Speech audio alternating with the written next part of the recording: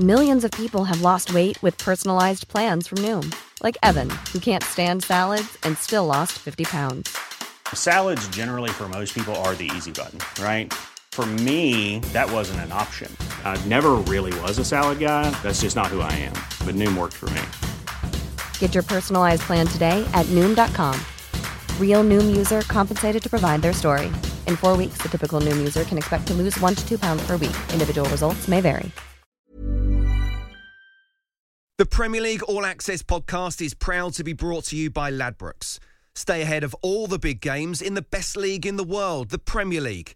With the latest odds, form guides, expert opinions and more. The fans are the players at Ladbrokes. Are you in? Let's go. Play at ladbrokes.com. 18 plus, begambleaware.org. T's and C's apply.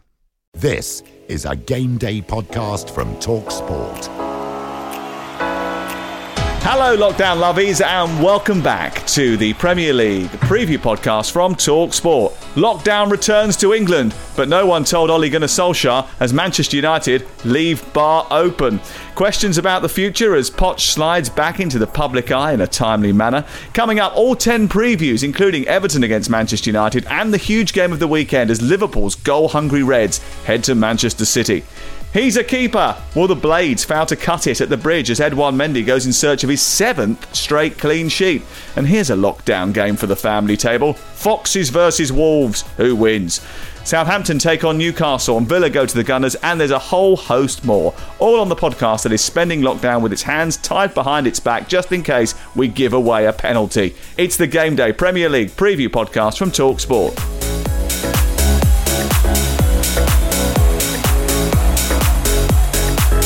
This is Game Day. Yes, another ludicrous penalty decision in the Champions League, and as Chelsea benefit from probably the most nonsensical spot kick of the season. How can a ball that deflects off another part of the body and up onto an arm in a violently different direction that a defender cannot possibly anticipate be classed as an impediment, a foul? Because that's what handball is supposed to be. It's pathetic, and it ruined that game, and it will ruin the game if it's allowed to continue. And breathe. Well, hello to Assistant Editor of the Daily Mirror, Darren Lewis. Hello, how are you? I'm very well, thank you. Good. And Alex Crook, TalkSport transfer guru and football reporter. You all right? Yeah, I'm good. Busy weekend ahead. Looking forward to it. All 10 previews to get through today because the international break follows. And as a result, the games aren't as spread out and some of them start Friday. So we've got a lot to get through. But we should touch on the big story which is circulating. We know your opinions about his qualities, so let's just talk about what could happen in the future, Solskjaer's future, and Poch positioning himself to take over. What's the latest? Let's start with Crook. Well, I think this is a pivotal weekend for Ole Gunnar Solskjaer. In the past, he's referenced the 4-0 drubbing that United suffered at Goodison Park as an illustration of how far they've come during his tenure. I think their performances this season, with one or two exceptions, actually show they've not come that far at all. The goals they conceded in Turkey on Wednesday night were criminal. The body language of the players says to me that they've given up on their manager. Even he carried the look of a beaten man in his post-match press conferences. And I don't think Pochettino's appearance on Monday Night Football was by any means a coincidence. He senses there'll soon be a chance to get back in at Old Trafford. And frankly, it can't happen soon enough. And, you know, I've been outspoken about Ole Gunnar Solskjaer, but I don't know one single United supporter who could honestly put their hand on their heart and say they would rather keep Ole Gunnar Solskjaer than bring in Pochettino. Well, Pochettino's appearance on Monday Night Football was actually long in the planning, but all his other interventions, and he has been putting his head above the parapet and saying, hire me, Darren, are very much timed because he knows November international break, it's sacking season. Yeah, he does. The timing is everything as well, isn't it? Because that appearance had been planned for quite some time. They'd planned for some time to have him on there. But the interesting thing about Pochettino, we should all bear in mind, would he even want the United job?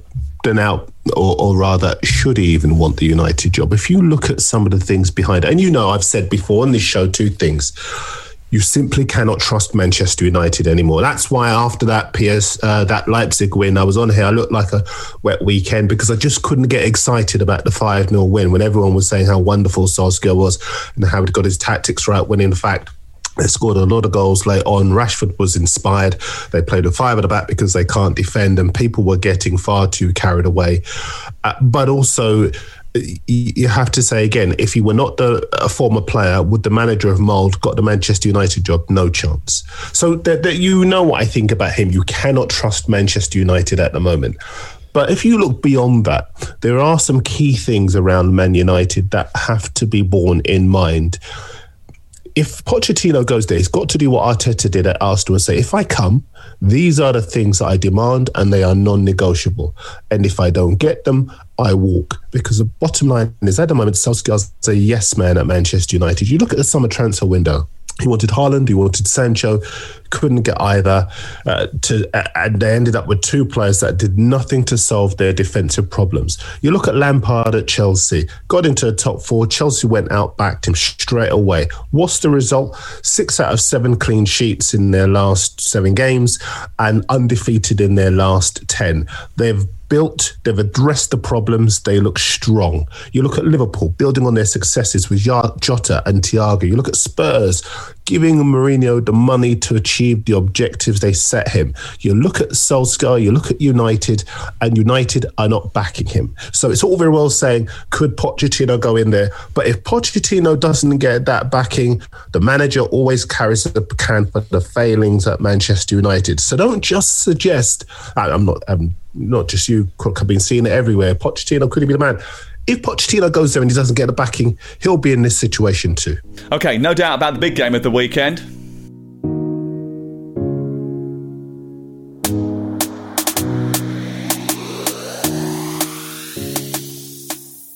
I saw the forecast and I saw the next 2-3 days is sunshine in Manchester, so that is the best news. So I go in the resignation day off and I still have 2 days to prepare the game against Liverpool. But now it's time to enjoy this victory. It is the position in the table and go move forward. Here's Foden for Manchester City, darting down the left-hand side, chips in the cross. Sterling far post knocks it down, and in goes Gundogan! And there's the second goal for Manchester City. Everything what I said last night and today before the game is the 100% truth. It's what I think. I'm long enough in the business to see when another team is playing good football and can cause each team in the world problems. We are good as well, so that we know that we have to play good, we have to fulfill our potential. Well, Arthur Masuaku is looking at the floor. Mohamed Salah was on the floor, and the referee has pointed to the spot, Fabianski, who has saved more penalties than any other goalkeeper since 2017 in the Premier League against Mohamed Salah. 7 goals this season. Left-footed, drives it down the middle and drives Liverpool back on level terms.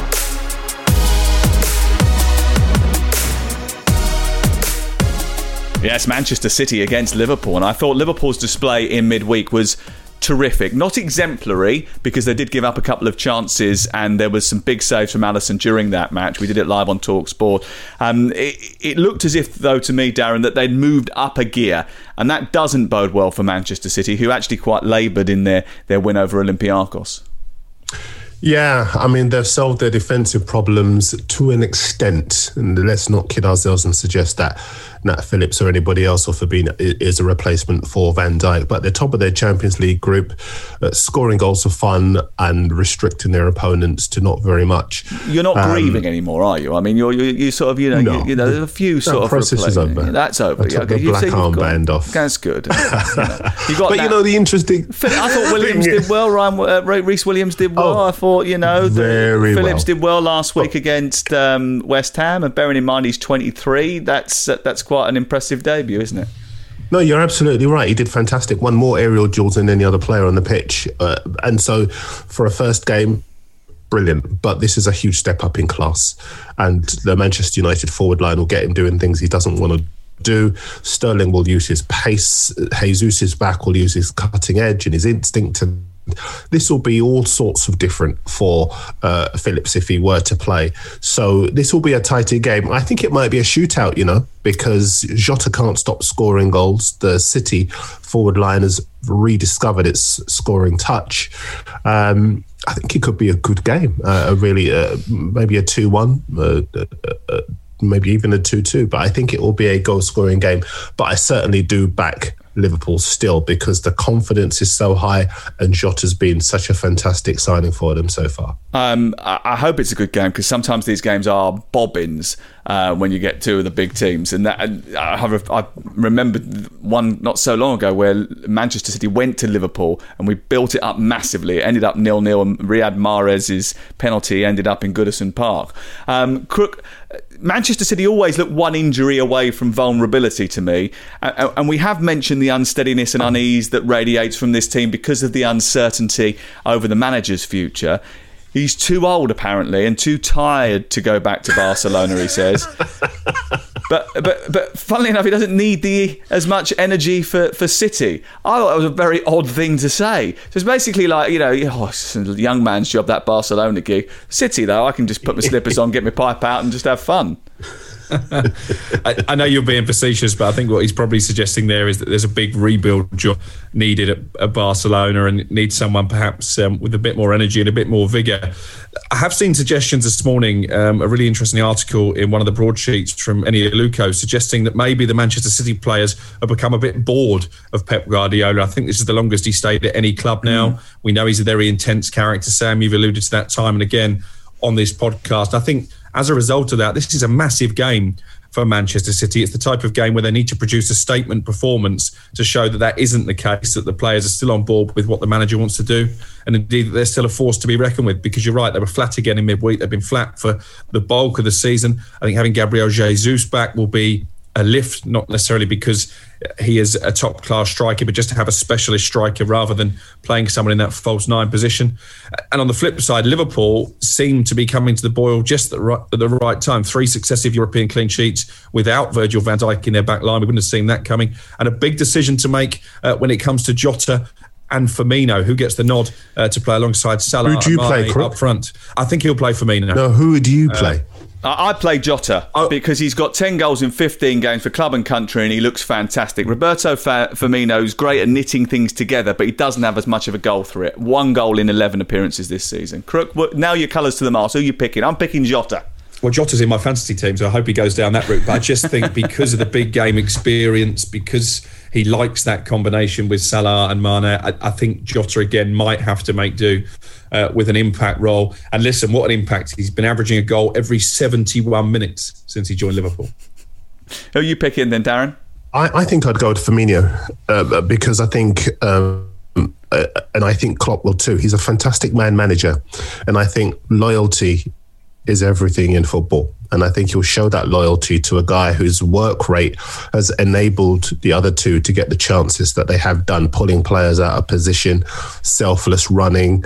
I think Firmino is so respected because of his willingness to do the dirty work. And I think that for that reason, he'll stick with him and Jota will have to do more. This is Liverpool we're talking about. The standards are so high. You don't just score a few goals and then shoehorn yourself into the team. Did score a hat-trick in the Champions League away from home. I mean, it's not just scoring a few goals, is it? It's a brilliant performance. What, was it against Real Madrid? No, it was against the quarter-finalists from last year that were about 10 minutes away from reaching the semi-finalists of the Champions League. Who have won 5 of their 8 games so far and only won 1 of their last 4. Fourth in Serie A. They're not. They're not. They're not Brighton, are they? They're not Brighton, but then they're not Barcelona.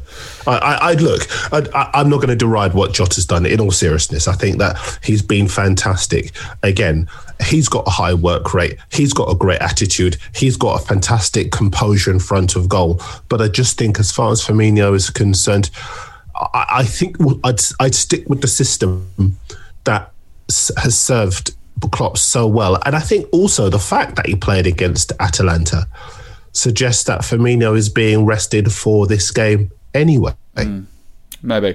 Joel Matip is back, we think. Thiago been training on his own as he edges back to fitness. What do we think about the consideration of the Liverpool defence, or the configuration of the Liverpool defence? Does Phillips keep his place, or do you bring Matip straight back into that team? Crook? It's another massive decision, isn't it, that Jurgen Klopp has to make. Does he go with Matip for his experience, or does he keep faith with a young lad who, you have to say, has come in and been absolutely fantastic since Van Dijk was injured? Both young lads have actually done quite well, I think, Williams and Phillips. Phillips only played 90 minutes, so you have to be a little bit careful about overexposing him.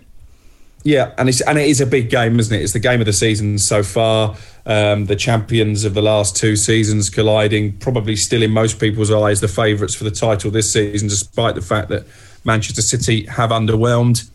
Again, I can't predict it. It's going to be fascinating when the team sheet comes in. If it was me, I would probably go for the experience of Matip. Yeah, let's talk a bit about Manchester City if we can, and we haven't got too long to sort of dwell on it, but the configuration of the midfield I think is really important here, isn't it? Because Kevin De Bruyne, obviously a fantastic player, will play a massive part. How else do they sort of line up to ensure that they get control of that area of the pitch? Because Henderson in particular, Wijnaldum in particular, have been absolutely fabulous so far this campaign. Yeah, it's a really good point. But he's been feeling his way back with De Bruyne. And I certainly think that he'll play Rodri in there as well, because he'll need a ball winner. I think he'll play Gundogan as well. And I think it will literally be a battle of industry in there, whose work rate is highest, in order to provide for Liverpool, Thiago, for City, De Bruyne with the opportunity to load the bullets for the front men. So I think he'll play with the 3, with the other 2 supporting De Bruyne, whereas we know how Liverpool set up already, don't we?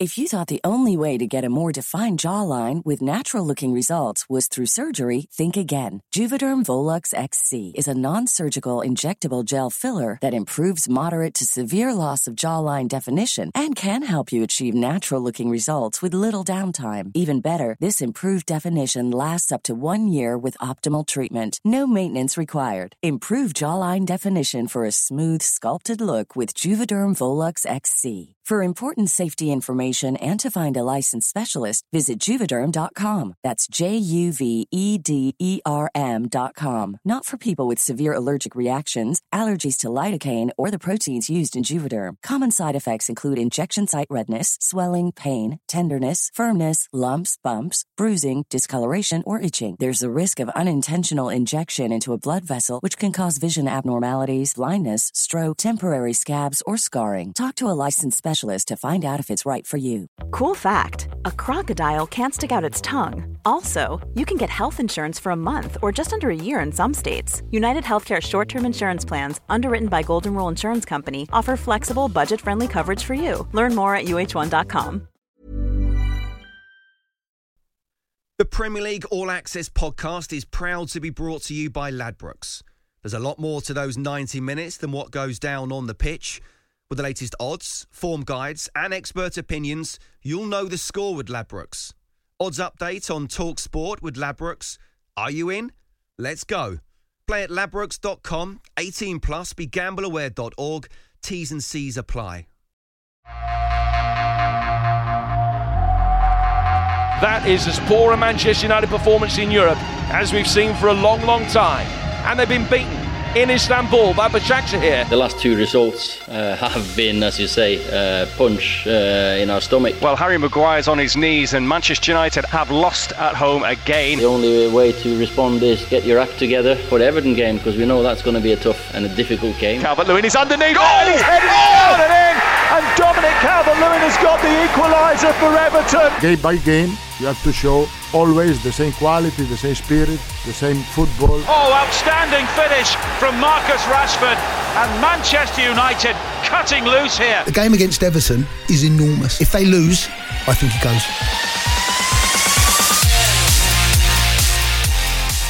Everton were unimpressive over Newcastle, but have had a week to work on their problems ahead of their home game with Manchester United, which kicks off at 12:30, and they're confident that James Rodriguez will be back for the weekend. Richarlison won't be, and that is an issue, because when you play as a lone striker, as Dominic Calvert-Lewin does, you need that athleticism and support and guile that both those 2 players provide to bring the best out of your crook. I think James Rodriguez is going to have a field day against this Manchester United side who look bereft of confidence, bereft of belief, bereft of ability to keep out opposition strikers. I know Everton have gone off the boil a bit in the last couple of weeks. Their squad depth has been exposed slightly, but if James is fit, that's a massive boost as far as the home team are concerned. And again, Calvert-Lewin up against Maguire.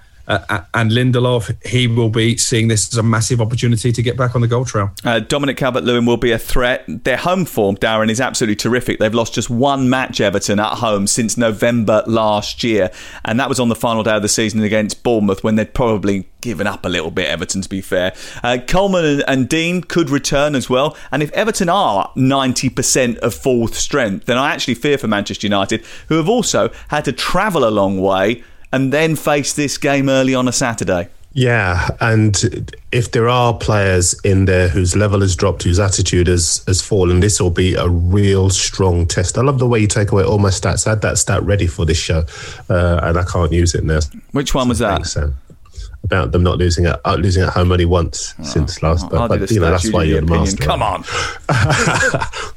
But, look, I think you're right. If they're at 90% full power, then I think they're going to be a real test for Manchester United. Not so much for the Manchester United's ability, but for whether United can play as a cohesive unit. They're individually good players, but as a unit, the partnerships aren't there, the understanding isn't there, the cohesiveness isn't there. Whereas with Everton, you're talking about the players who are coming back. With those players in the side, they very much are a cohesive unit. So it's going to be really interesting. I know they lost the other day, but I loved the goal that Calvert-Lewin scored against Newcastle. Dipped in between the keeper and the defender when it looked very much as though the keeper was able to gather it up. And that said to me, this is a hungry striker, a guy who is still, despite whatever's happening behind him in defence and midfield, he wants to get his goals. And I think that hunger could well prove difficult for whoever lines up at centre-half for Manchester United. I take Everton to win. Awful against Spurs, brilliant against Newcastle and Paris, and pretty good against Leipzig, dreadful against Arsenal, dreadful against Istanbul. We know the Ollie issues you have, but he's got so many players, and I wonder if that is a bit of a problem. How should they line up for this game, Crook? He's got so many players, and yet he keeps picking the wrong ones. Well, you pick them for us and tell us what he should do. Which is part of the reason that he's in this situation. Well, I think the first thing I would do would be to contemplate going with a back three against this Everton side. I think Luke Shaw is more effective as a left-sided central defender than as an out-and-out left-back. Not sure why Brandon Williams is getting a lack of game time. I thought he did really well at the back end of last season, but Solskjaer doesn't seem to trust him. I think now you need to get Van der Beek in midfield. Pogba has been really poor with his performances over the season so far. So he would start for me. And I think they've looked a better team, actually, when Juan Mata has played, but probably hasn't got the legs for this game at Goodison Park. Listen, to be honest, you could almost make 11 changes and it wouldn't make a lot of difference, in my opinion. Hakim Ziyech scores his first Chelsea goal. When you are keeping clean sheets, when you are scoring goals, you're going in the right direction. Sheffield United remain without a win this season, remain in the bottom three. We're in this division on merit, all of us, and we've got to show everybody that we deserve to be in it going forward. Okay, at 5:30 on Saturday, it's Chelsea versus Sheffield United live on TalkSport. Edouard Mendy gets the headlines, but Chelsea's impressive defensive record is largely down to his unruffled, cool, calm nature that he has instilled since coming in between the sticks. You mentioned earlier 6 clean sheets in 7, but he's kept 6 clean sheets because the one where they didn't was the one where they had Kepa back in goal because of an injury. So, look, I don't understand why they didn't just buy him in the first place. Why didn't they buy him earlier in the summer, even if that was the case? Stop being such a grouch. I'm moving on. It's good, but the other end, the other end is the key thing for Chelsea, isn't it? Because they started to look like a very strong team. They've made a step towards getting to where Frank Lampard wants them to be. There's no Havertz. That sounds bad. He obviously he's got COVID-19, but actually, it gives him a little bit less of a headache, doesn't it? Because he's not trying to find a place in the team for all of these superstar attackers. Ziyech has started well. Werner's looking sharper. And Abraham and Mount give them energy up front. Look, and I think with Sheffield United as the opponents, Darren, if they score 1, they'll probably win the game.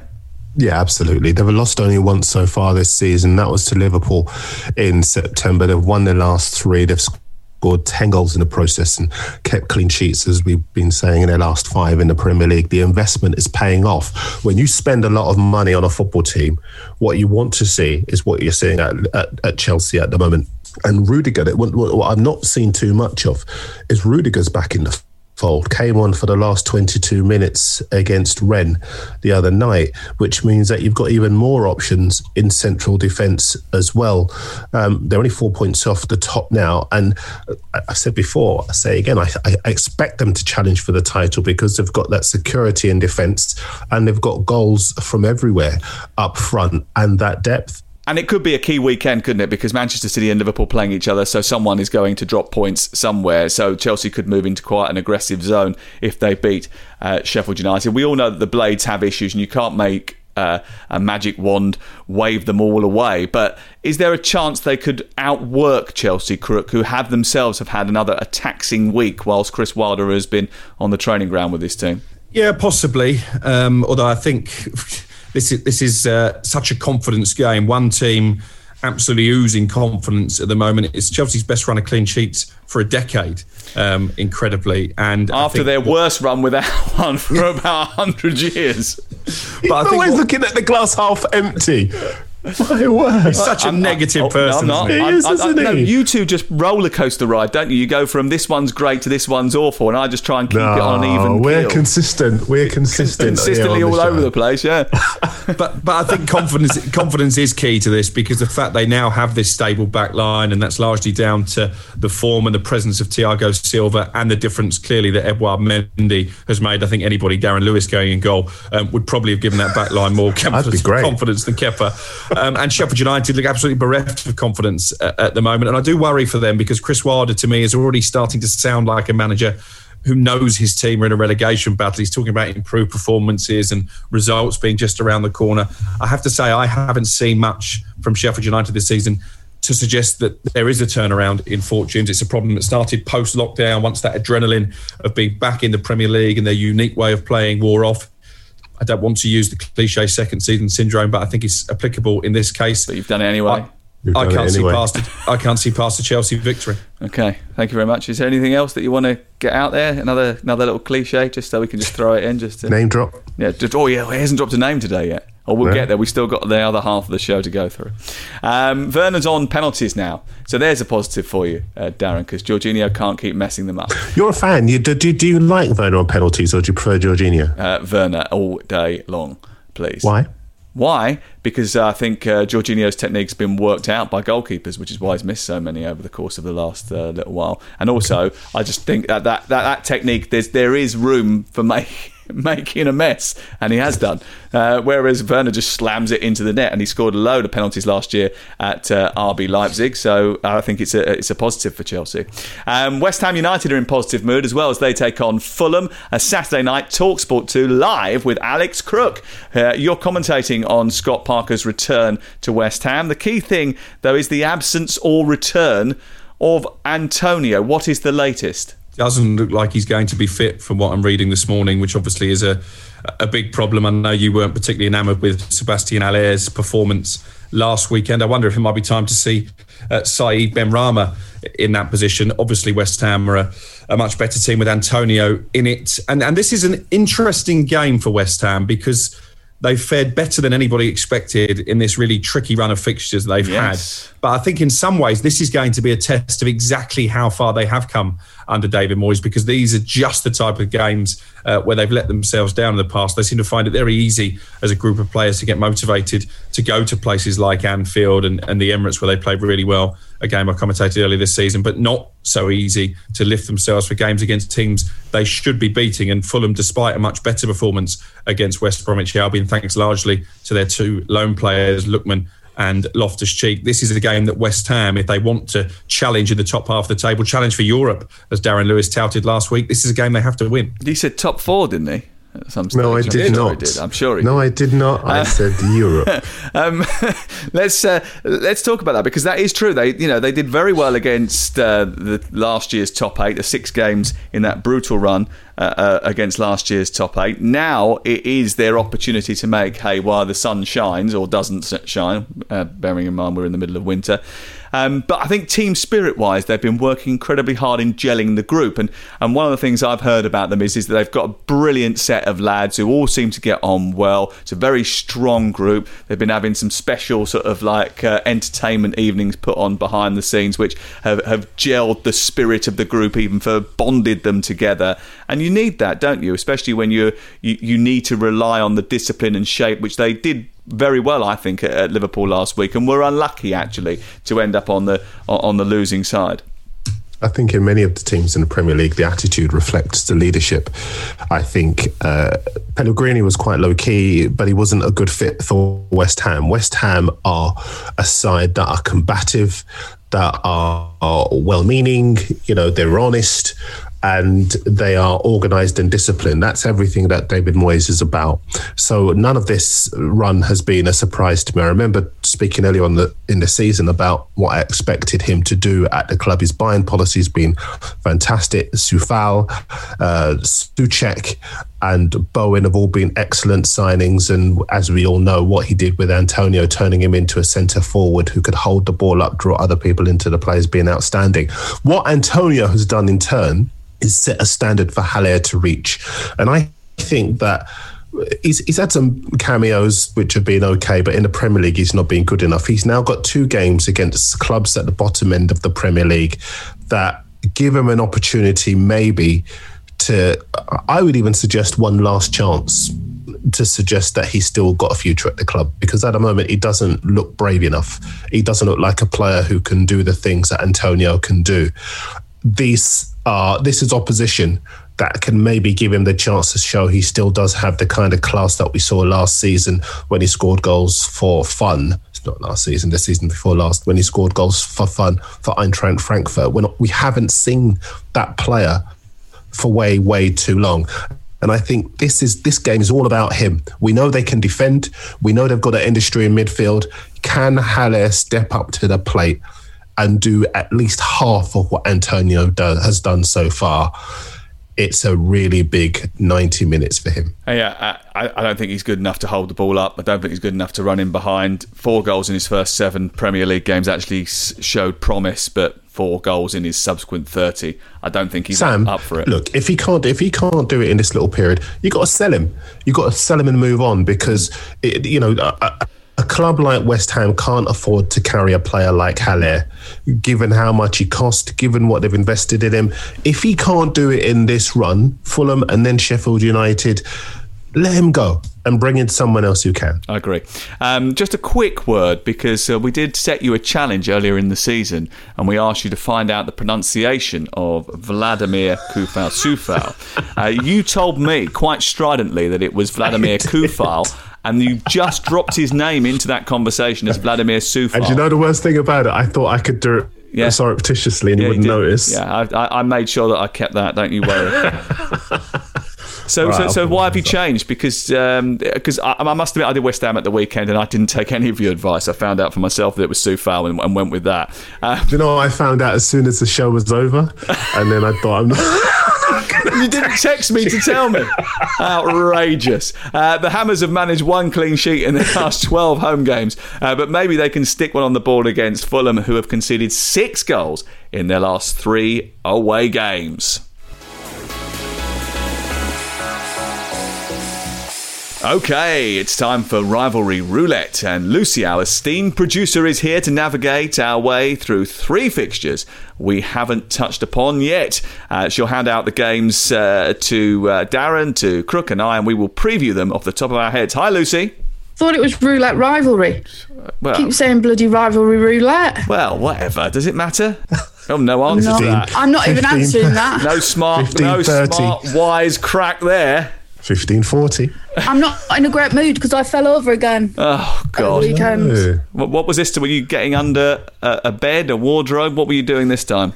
No, I was moving some boxes downstairs from the flat and I fell. Oh, dear. You go over more easily than Mo Salah. Oh, my gosh, that's not to be sniffed at. Oh, my gosh. You okay? See, I like that. Darren has a really nice response to my praise. No, actually, first of all, he said you go over easier than Mo Salah. No, I thought it wasn't that bad, and then I saw the bruises, and now I can't laugh anymore. Oh, wow. I do have one on my lower back, but I'm not going to show that because that's over PG-13. Okay. We have to press the red button for that one. I think we should move on, and move on very swiftly. Crook, what are you doing pressing honestly, the button? Put the remote down, Crook. It doesn't really work. Right, okay. This is the kind of content that could lead to an apology on Twitter. Yeah, we're going to be in trouble. Should we hand out the games? I'm going to go for Crook because he doesn't seem to be very focused at the minute. No, he doesn't, does he? He seems a bit off. And I'm going to give you Crystal Palace v Leeds. Just to really get you focused. This is the second week in a row that I've had Crystal Palace. The fact that they're in roulette rivalry again also suggests that they are the dullest team in the Premier League right now. Leeds, I wasn't that impressed with them in the first half against Leicester. Obviously, whatever Bielsa did at half-time sparked a reaction. But I worry now that they are a team who do gift the opposition chances. And while Palace aren't necessarily the ideal team to cash in on that, I can see goals going in the Leeds net. Patrick Bamford has gone off kilter. He missed a really big chance in that game against Leicester. He needs to find top gear again if they're to get back to winning ways. But I could see a Roy Hodgson masterclass in this one. I'm going to predict a Crystal Palace victory, and I don't think too many people will be saying that going into the weekend. Look, he timed it quite well, didn't he? That's good. Roy Hodgson masterclass got a roll out though. That's definitely should be in our what is it? Rivalry roulette. Roulette rivalry. Right, okay, that should be on our bingo card. Right, Sam, you can go next. Okay, cool. What can I have? I'm going to give you Southampton v Newcastle. Southampton versus Newcastle. Ralph Hasenhüttl doing a very good job at Southampton. I think the key player in that formation now is Oriol Romeo. He just binds together that midfield. He's got great workhorses around him, but I think he just adds a little bit of extra layer of protection to the defence, which has been important in recent matches. I was with a Newcastle fan, Greg, this week, who said, after we discussed that he was a Newcastle fan, he said, "You're going to tell me we're doing all right, aren't you?" And I went, no, I wouldn't dare to. We have on our podcast who would you rather have a season ticket for, Possessionless Palace or Entertainment Starved Toon? He said they are absolutely dreadful to watch. He can't stand it. He wants a change, but they are very, very well drilled from outside looking in. I think without Danny Ings in the Southampton attack, they walk away with the draw. Nice story about Greg there to fill some time. Yeah, Greg was a nice guy. He's a teacher at a local school, and he lives in my town. We were helping out at Marcus Rashford's Fair Share facility in Manchester. That's where we met. I thought you were talking about Greg's The Shop, so for about 10 seconds I was quite confused. Were you? Did you start getting hungry and thinking about a chicken and bacon slice? I started thinking about sausage rolls and steak bake. Lucy, sorry, get us back on track. Right, finally, Darren, I'm going to give you Brighton v Burnley, and your time starts now. Do you know, I actually thought you were going to give me Leicester against Wolves, so that's quite interesting. I'm using up time as well. Brighton against Burnley. Well, I'm not going to beat about the bush. I expect Brighton to win. Burnley have had an average to poor start to the season. I know that there's been talk about a potential takeover. I thought actually that would motivate the players to maybe want to raise their game, because when people take clubs over, they generally invest in the team and bring better players in than the ones that you've already got. But I haven't really seen that, and I look at Brighton, I still see a side that can score goals, a side that can play good football. At home, they'll want to express themselves. I'm going to do this without mentioning Tariq Lamptey at least once, because I think there are other good players in. What will be key is whether Neil Maupay plays, and I think he will. Tariq's goal was well taken the other night, wasn't it? It was a brilliant little touch into the corner. I loved that from him. He's a lovely guy as well. The best thing I've seen so far is that I don't think I've seen a player add a zero next to his name as quickly as Tariq Lamptey. Chelsea must be asking why. Well, they're probably not asking why they let him go, because they've got Reece James and that's Billy Quetta. Okay. Even so, for £5 million.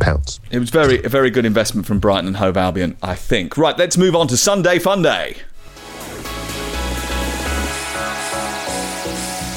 A mammoth Sunday starts with another manager who's under pressure. We mentioned it on Monday's pod, and it seems that West Bromwich Albion have moved a little step closer to parting ways with Slaven Bilic. Crook is following this story. In fact, he rang me about it yesterday, saying that Bilic? No, well, tell no, Crook to stop following me. he texts me to say that. I'm going to get a restraining order. He also said there was this girl following him down the stairs in the flat and she fell over and knocked him to the floor. Anyway, on the actual story of Slaven Bilic, what's the latest, Crook? Well, hold on, I'm having problems with my mic here again. Quick, should we get Lucy to come down the stairs with a box of tricks for you? This is a problem. It keeps... Let me try and get this back. Don't move, Sam. That's it. You've done it. Right, what was the question? It was about me following Bilic, wasn't it? Yeah. West Brom, latest. Slaven Bilic, sack. Well, I did suggest on the podcast we recorded on Sunday night that all possibly was not well at the Hawthorn. Slaven Bilic obviously speaking publicly about his lack of backing from the owners, the fact that they sold a player from underneath him. And now very well-informed sources in the Midlands are suggesting this is win or bust as far as Slaven Bilic is concerned. If West Bromwich Albion don't win the game, he will be sacked. It does beg the question, who would you bring in to replace him at this stage of the season? The transfer window is closed. I know there's another one in January, but I don't think West Bromwich Albion are particularly flush with cash. In my opinion, they'd be better off sticking with Slaven Bilic, someone who's been there, knows how to get a team out of trouble in the Premier League, than taking a gamble and bringing in somebody else. This is typical West Brom, though, isn't it? They get themselves into the Premier League, they stay there for a couple of months, then they get rid of a manager and bring in someone who hasn't really got a clue about the division or is not really suited to it. I mean, my mind keeps lurching back to Pepe Mel, which was a ludicrous appointment. Are they going to do it again? Is that they're going to just pull out some random name who's never worked in the Premier League and then all of a sudden expect them to try and keep West Bromwich Albion in the Premier League? Probably. They take on Tottenham this week. Not very easy for Slaven Bilic to negotiate, seeing as they're unbeaten in 6 league games and absolutely flying, Darren. Yeah, Spurs are just in fantastic shape and they're not even at their full strength yet because Bale isn't at full strength yet, and when he is, they're going to be flying. Kane's taken a lot of stick over the past week or so. Rightly so. I don't think Kane is by any stretch of the imagination the first footballer. No, but if you're going to have a go at Mohamed Salah for being over exuberant with his dive, no, but people have, then you have to question Harry Kane for obviously developing a technique, and we've seen it a couple of times already this season. We've seen the footage of this week of that manoeuvre where he backs into the on-rushing defender knowing that he's coming to win free kicks and penalties. I mean, I'd be more inclined to maybe look at the referees who haven't come down on this a bit sooner. But as far as Harry Kane is concerned, what is the difference between Harry Kane doing that and players looking for the leg of the opponent to fall over? And let's also be clear about one other thing. You criticise those players too, don't you? I mean, when that happens, we do. Yeah, but we don't do it enough. We don't. And let me say one thing. I sound like a politician, but do a bit. If Harry Kane does that in a World Cup final and gets a penalty, would we all spend the subsequent moments wins the trophy? Do we end up criticising Harry Kane, or do we take that? Because I think there again we can be we have a double standard about these things. But that's football, isn't it? I mean, players do it. That's the nature of the game. That's why we can't go too hard on it. Well, we're not going too hard on it, but we can't also just let it slide, can you? I'm not saying we should. I'm not saying that you let it slide, but I'm saying that that's been going on for a long time, and I can see why Mourinho has come out to do it. Listen, he clearly has an ulterior motive. He wants to show the player that he supports him, and he wants to inspire him to go out and score goals and run through brick walls, etc., etc. Do you think that maybe the players, Crook, are being a little bit more sensitive about the criticisms that they are receiving? I don't think. I mean, listen, maybe I don't spend enough time on social media, so therefore I don't see the sort of ardent, vociferous evil criticism that people get. But in terms of your newspapers and your radio, let's be completely clear. I mean, all that I've heard and seen is that people have pointed out that this person has made a mistake, or that person has made a mistake, or this person shouldn't have done that. Jordan Pickford apparently needs to protect him because he's getting upset because he's had too much criticism, and Harry Kane, he needs his manager to come out and support him because he's been criticised for doing. He did something which probably was unpalatable to 90% of the footballing population because they're not Tottenham Hotspur fans, so people are going to criticise. It's not the end of the world. No one's saying that he should be shipped off to Australia like the 1700s. We're just saying that ultimately it's probably not the right thing to do, and referees should pick up on it.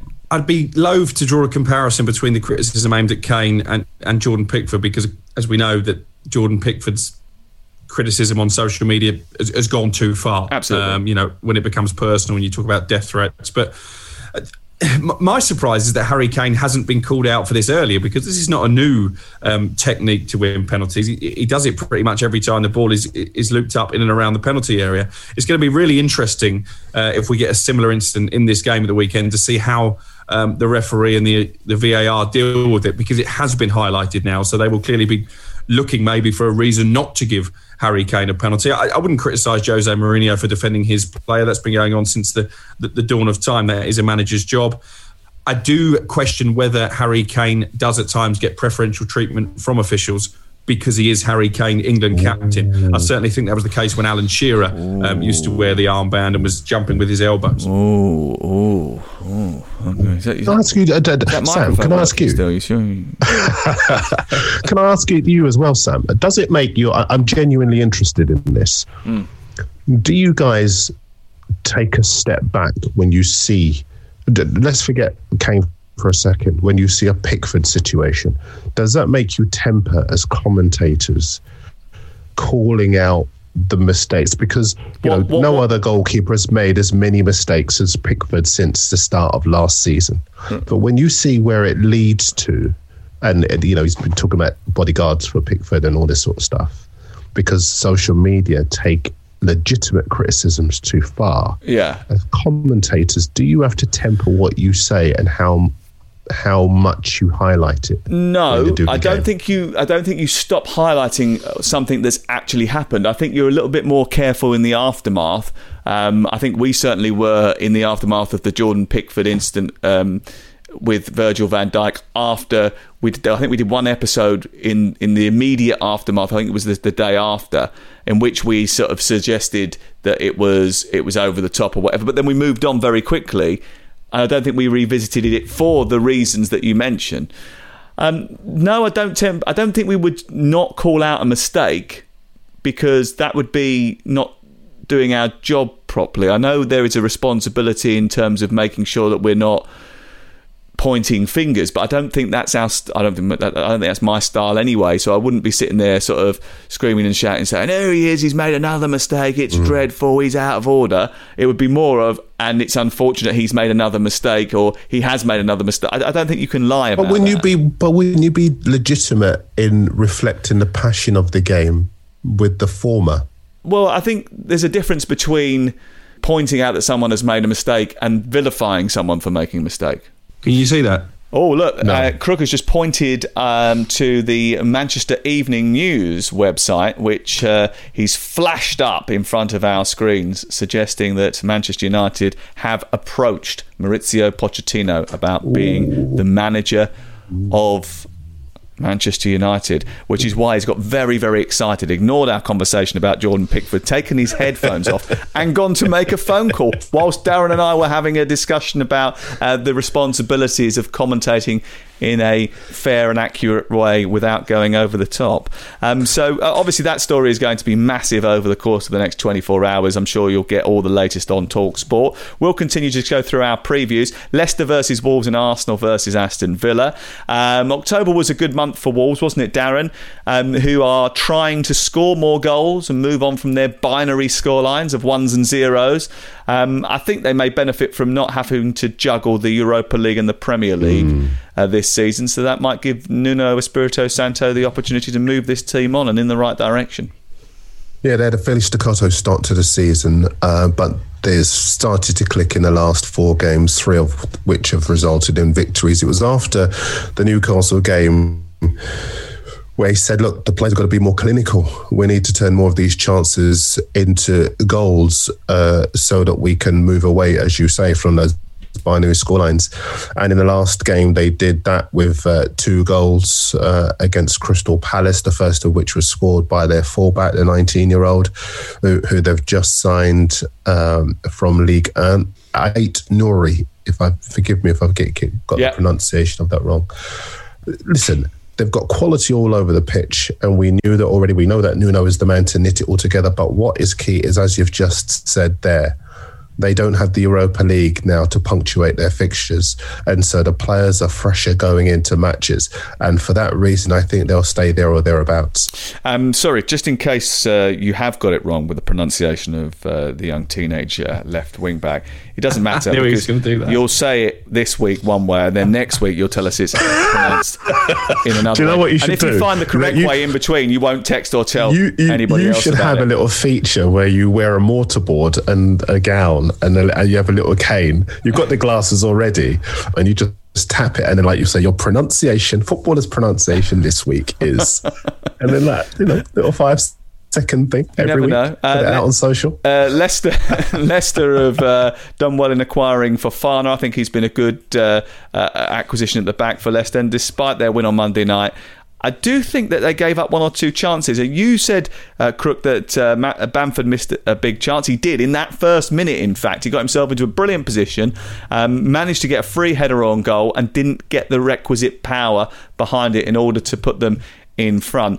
If Wolves get chances like that, and Hernandez in the second half obviously hit the crossbar at 2-1 as well. There were big chances for Leeds United in that match. Wolves will take those chances, Jimenez in particular. Yes, they will. I think it would be a bit harsh to be overly critical of Leicester's defending when you look at the players that are missing from their back line. I make you right about Fofana, and I think he's adapted very quickly to the Premier League. But I would expect an open game here, and we know that Wolves are clinical, not just Jimenez, actually. I'm a big fan of Daniel Podence. I really love watching him play. And Neto on the other side. I think that's got the makings of a fantastic partnership. And I think Wolves are already feeling the benefits this season. In fact, they're not having to juggle the Premier League with Europa League, because we know that Nuno, 9 times out of 10, likes to name the same team week in, week out. Obviously, when you're competing on 4 fronts, that becomes impossible.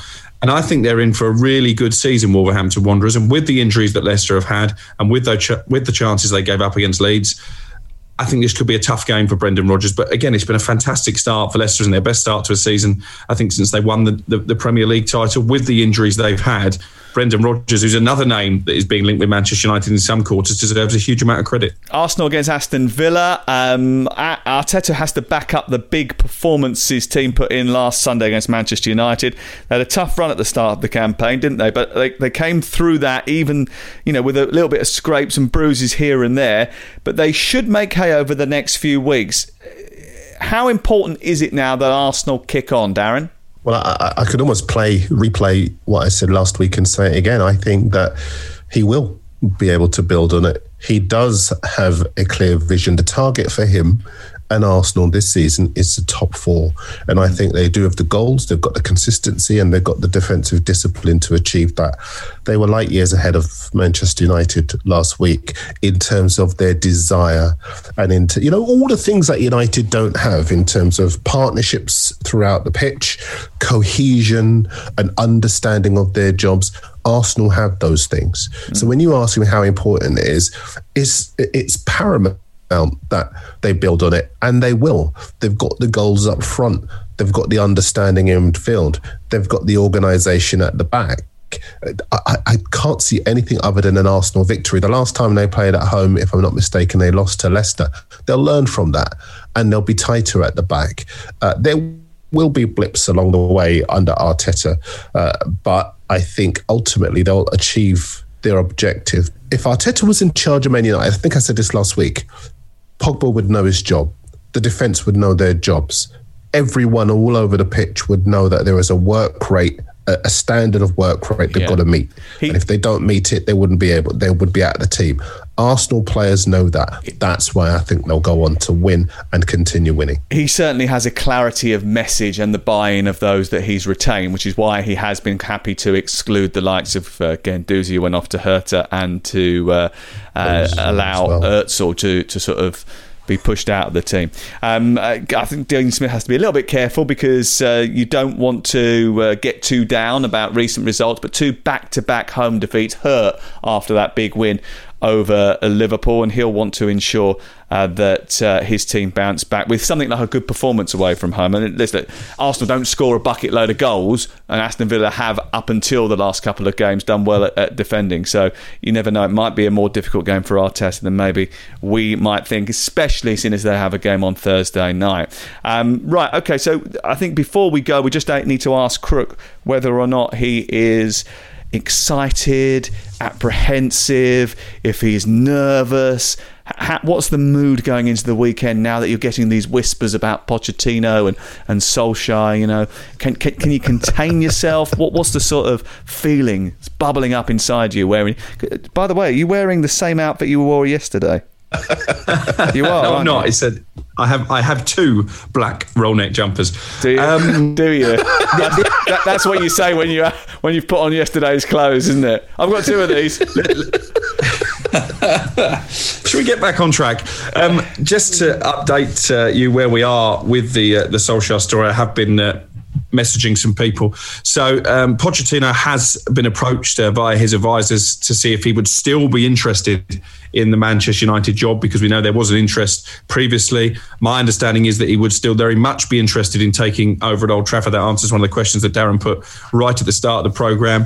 There is a reluctance on behalf of the Manchester United board to sack Ole Gunnar Solskjaer, but I think they know the situation is now becoming untenable, and it will come down to the performance as much as a result against Everton this weekend. It's a big appointment for me if Pochettino does come in, because I've been banging this drum for a long time now, since Jose Mourinho was in the hot seat at Old Trafford, that Pochettino would be the man to replace him. He was the man that I wanted. Sam, you pointed out wherever you could that he's never actually won anything. I would counter and say he didn't have an opportunity to win anything at Tottenham. I think he overachieved by taking that team to a Champions League final. They didn't deserve to be there. League Cup final. Man for man. I think this is the right appointment for Manchester United. There's a lot of work to do, and I think credit to Pochettino, there would have been easier jobs for him to come back into. But if it happens, and I sincerely hope it does, I think he will transform things at Old Trafford. Okay. Just to be just to clear, that means he's excited, doesn't it? I mean, I think it means he's excited. Yeah, I think it does. Yeah. Just to be clear, I didn't say would he. In fact, I corrected myself. I said should he, because there are so many other things that have to be addressed at Man United. He is clearly talented. We know that. We know that he would do a good job with what he's got.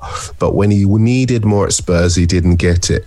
Would he get it at Man United, who didn't give it to Mourinho, didn't give it to Van Gaal, didn't give it to Solskjaer? That's the issue. If he gets the backing, he'll be fantastic. This debate, I'm sure, will go on over the course of the weekend. We'll be back on Monday night for a look back at the weekend's football with Darren Bent and with a very excitable Alex Crook, who now, for the first time in his Manchester United supporting history, is willing Everton to thrash the pants off his team at the weekend live on TalkSport. We'll see you then.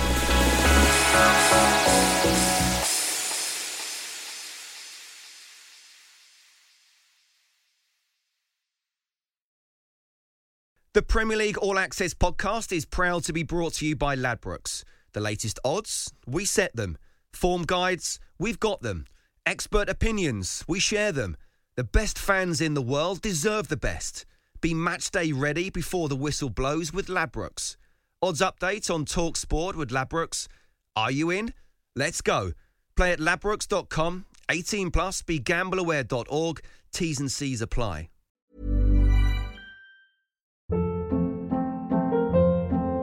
Hold up. What was that? Boring. No flavor. That was as bad as those leftovers you ate all week. Keke Palmer here. And it's time to say hello to something fresh and guilt-free. Hello Fresh. Jazz up dinner with pecan-crusted chicken or garlic butter shrimp scampi. Now that's music to my mouth. Hello Fresh. Let's get this dinner party started. Discover all the delicious possibilities at HelloFresh.com.